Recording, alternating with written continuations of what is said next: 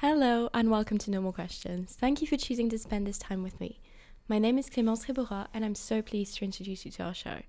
As you may already know, No More Questions is your weekly journalism show where we discuss some of the most interesting developments and debates in the industry and where I prompt experienced, renowned and award-winning editors and media personalities to share what makes a truly great interview.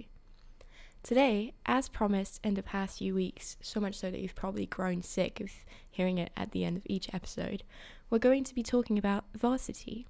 For No More Questions and radio, I was on the ground at football, rugby and badminton, interviewing players and officials and capturing the sounds of each game.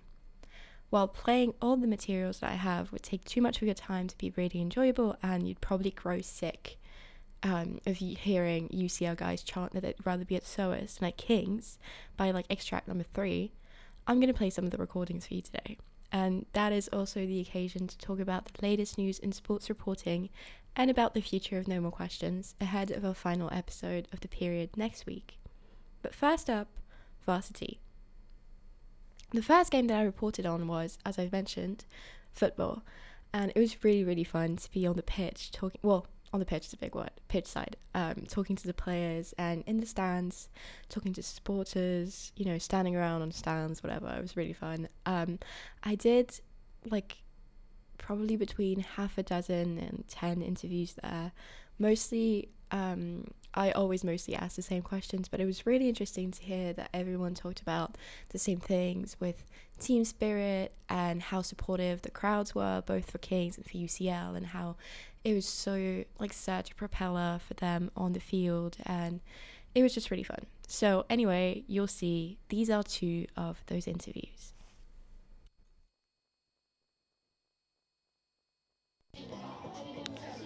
How are you today?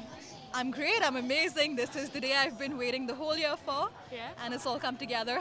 Are you proud to have your team here today? I'm super proud of my team. They've had some obstacles this season, but they've pushed through, they've trained hard. We've got Cheer here supporting them, we've got all our girls coming, we've got the men's team coming, and London bleeds red tonight. Yeah, what's your expectation for the match tonight? KCL, both games. Yeah, thank you so much. Thank you. How do you feel? Amazing! We have the best goalie out there. So many good shooters. Let's go. I feel pretty good. Congratulations. Thank you. How did it feel being on the field today? Pumped, nervous, but we won. We always win 3 years in a row, baby. What do you want to say to the men's team? You guys better win. You better match the energy so we can have a fucking rager after. Some girls want your autograph. Any words for radio? Yes, thank you for all the support. Honestly, it was a tough game, but everyone really pulled through at the end. The energy, the amount of effort, the amount of work that we put in as well, leading to this moment, it's been absolutely fantastic. Well done. How did you feel about the people in the stands tonight? Honestly, love it. We really needed the crowd. Fantastic that they turned up. The energy was through the roof. Honestly, 10 out of 10 love for everyone in the stand supporting us. Thank you. Good game. Congratulations. Thank you.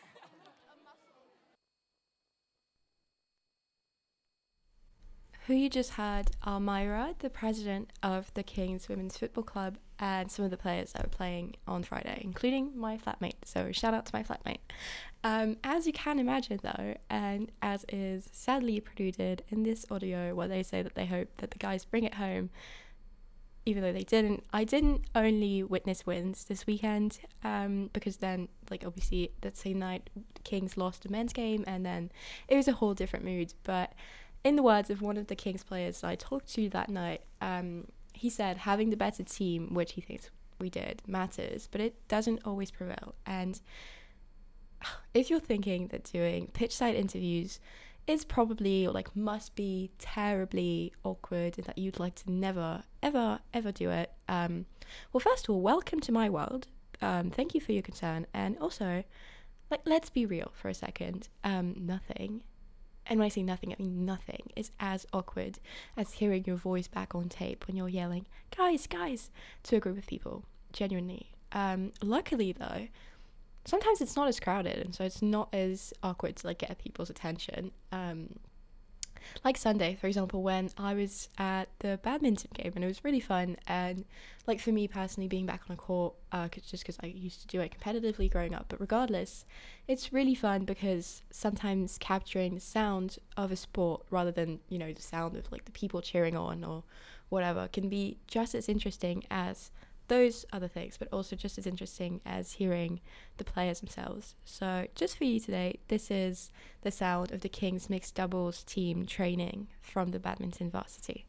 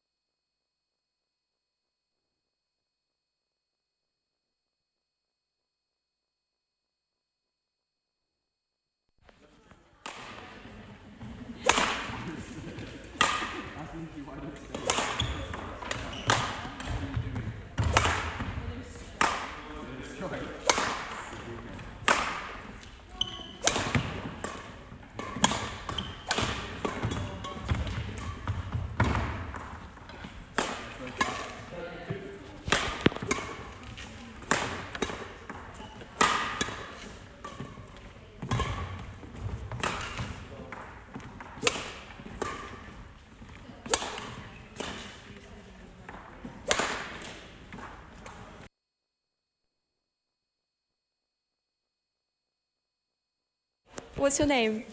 Gunjan. How do you feel about your win today? Quite excited. It's my first varsity, my first year, so this is really fun. Yeah, what do you study? English Is it your first year playing badminton as well? I bet not. on the King's team. yeah, overall. No, not in general. How long have you been playing? No.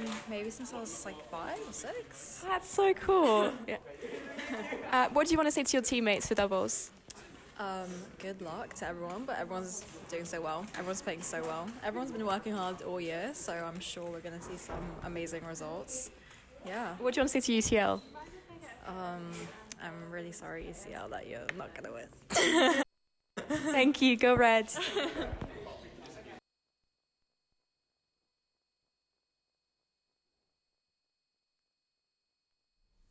This was the Kings women's singles one winner on Sunday. And I wanted to say the funny thing about having some sort of a work ethic when you do something like this and like taking what you do seriously is that sometimes, I mean most of the times, I mean you're kind of supposed to, is that you'll have to interview the losing team. And if you're a nice person, like it feels terrible because when it's the other team, like for example, when I've had to when I've gone to interview UCL players off the pitch last week for varsity, as a supporter, I was like, we won, cool. But then it feels terrible because you're asking someone how they feel about losing. And although obviously it's important to do that, and like just as important doing that as asking the winner, I felt like a terrible person. I felt like I was like rubbing it in, like, hey, how did it feel to be a loser today? No. So that's why, because it makes me cringe to listen back to my voice when I'm asking those questions, because I can hear that I'm feeling terrible about it.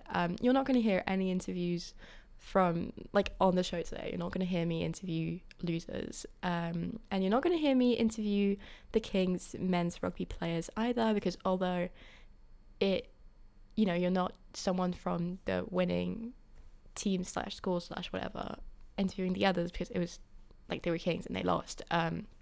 The mood on the pitch by the time that they lost after the really good women's win that I wasn't there for, the mood on the pitch was really, really gloomy, and it was everyone was so not in a mean way, but so disappointed that they weren't able to bring home one last win, even though it wouldn't have changed the outcome of varsity, obviously, for me to just like run on the pitch and go ask the boys how they felt. Also, important to mention, my hair and my clothes were drenched in beer, courtesy of UCL supporters, so I was not running anywhere except home. I will say though, I'm happy to announce that now I sort of get the rules of one more sport than I did before. And to tell you the truth, I would say 2, but I feel like I can't really credit varsity for reminding me of what football is like and what like the rules are, because I mistook a free kick for a penalty when I was doing score announcements, and I don't know, I feel like it should go to the World Cup, like the credit for that.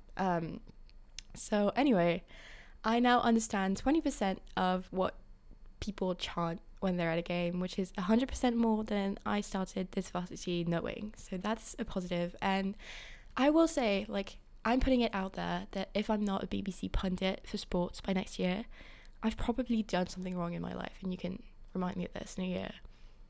Speaking of commentating and being a pundit, before we turn our attention away from varsity completely, I do want to talk about a recent news bit that you've probably at least like heard or seen a little bit about. BBC Match of the Day and World Cup presenter and football commentator and obviously ex-player Gary Lineker has been absent for BBC television for the last few weeks after a tweet where he was criticising the Conservative government's refugee asylum announcements.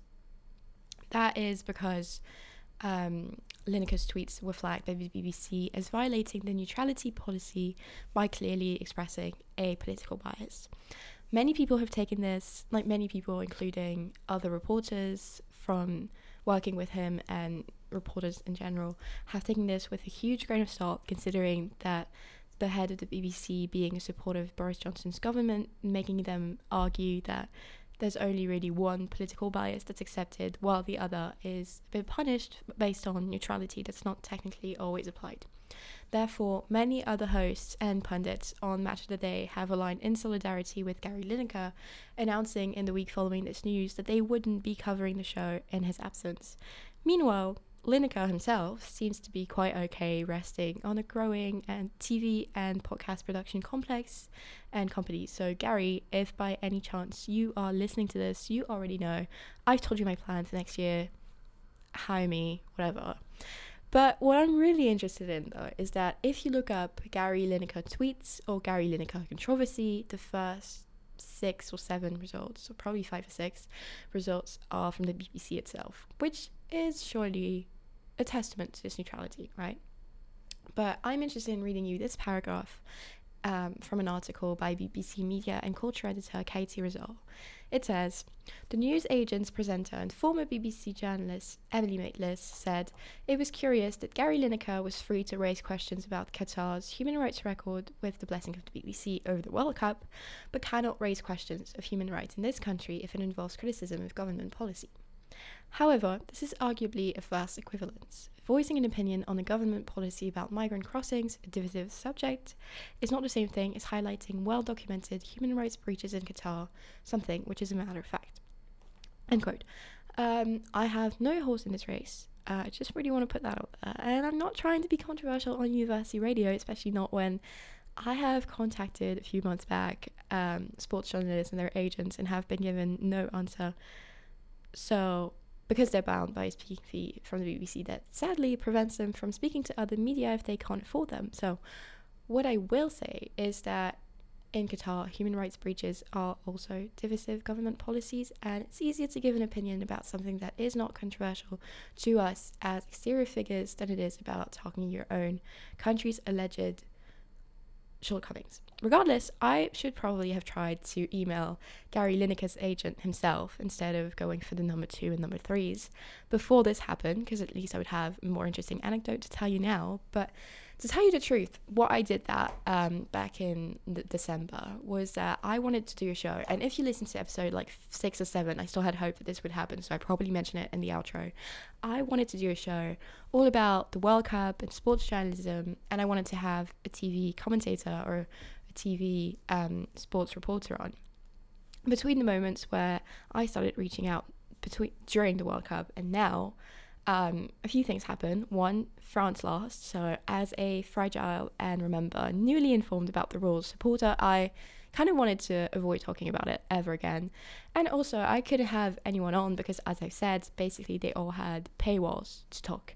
So for this Gary Lineker situation, I don't have anybody else's commentary to bring than my own, and I mean, obviously hoping that like a satisfying solution is found for everyone, but it should be a solution, in my opinion, where the neutrality of the BBC can be respected, because it does matter, and it would be, you know, although some people have probably legitimate considerations of if the BBC is actually completely always neutral in its decisions, which can be argued for and against, neutrality is important in media landscapes, and so it does matter, but at the same time it's also important to respect the fact that journalists and presenters and people of the media like Lineker can have an integrity or a line of their own, and that it might lie somewhere that shouldn't be too far below their employer's line, of their employer's integrity or agenda. And no matter what,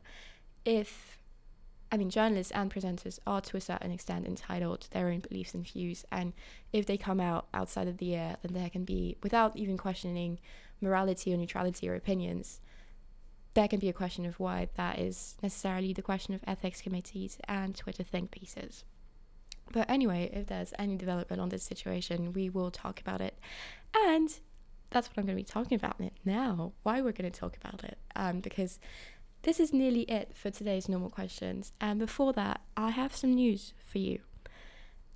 One is that, as you will know, this is episode 16, and we still have 1 week and therefore one episode before the end teaching and before I leave for a little bit. So that's the first thing. The second thing is that I really despise odd numbers, not in a weird way, but just, I don't know. I just think unless it's a cool one, like 3 or 9, those are my birthdays. Just so you know, there's no point in ending the first season of Normal Questions on an odd number. So all this to say that if everything goes according to plan, more of everything that we've been doing, so more interviews, more deep dives, and more of all of that, Normal Questions will be back for all of that in the rest of the spring. But before I confirm that, and before we can actually get to that after exams, our last official guest of the year is coming next Tuesday, and I couldn't be more excited. And if the year had to end next week, I would be so happy that she was our last guest and that I was able to get a conversation in with her. So without telling you her name right away, I know you've heard her, you've seen her before, partly because she has 130 million views on TikTok, and if I'm like maybe a fifth of them to be realistic, that leaves still quite a good proportion to you guys. So she wrote for Vice World News for years. She's been on the BBC more times than you or I could ever count. She reports on religion, health, culture, knowledge, and she's coming on Normal Questions next week. That is Sophia Smith Gaylor, and I'm so excited for you to listen to our conversation. So until then, next Tuesday, 10 a.m. Thank you so much for listening, and I'll see you next time.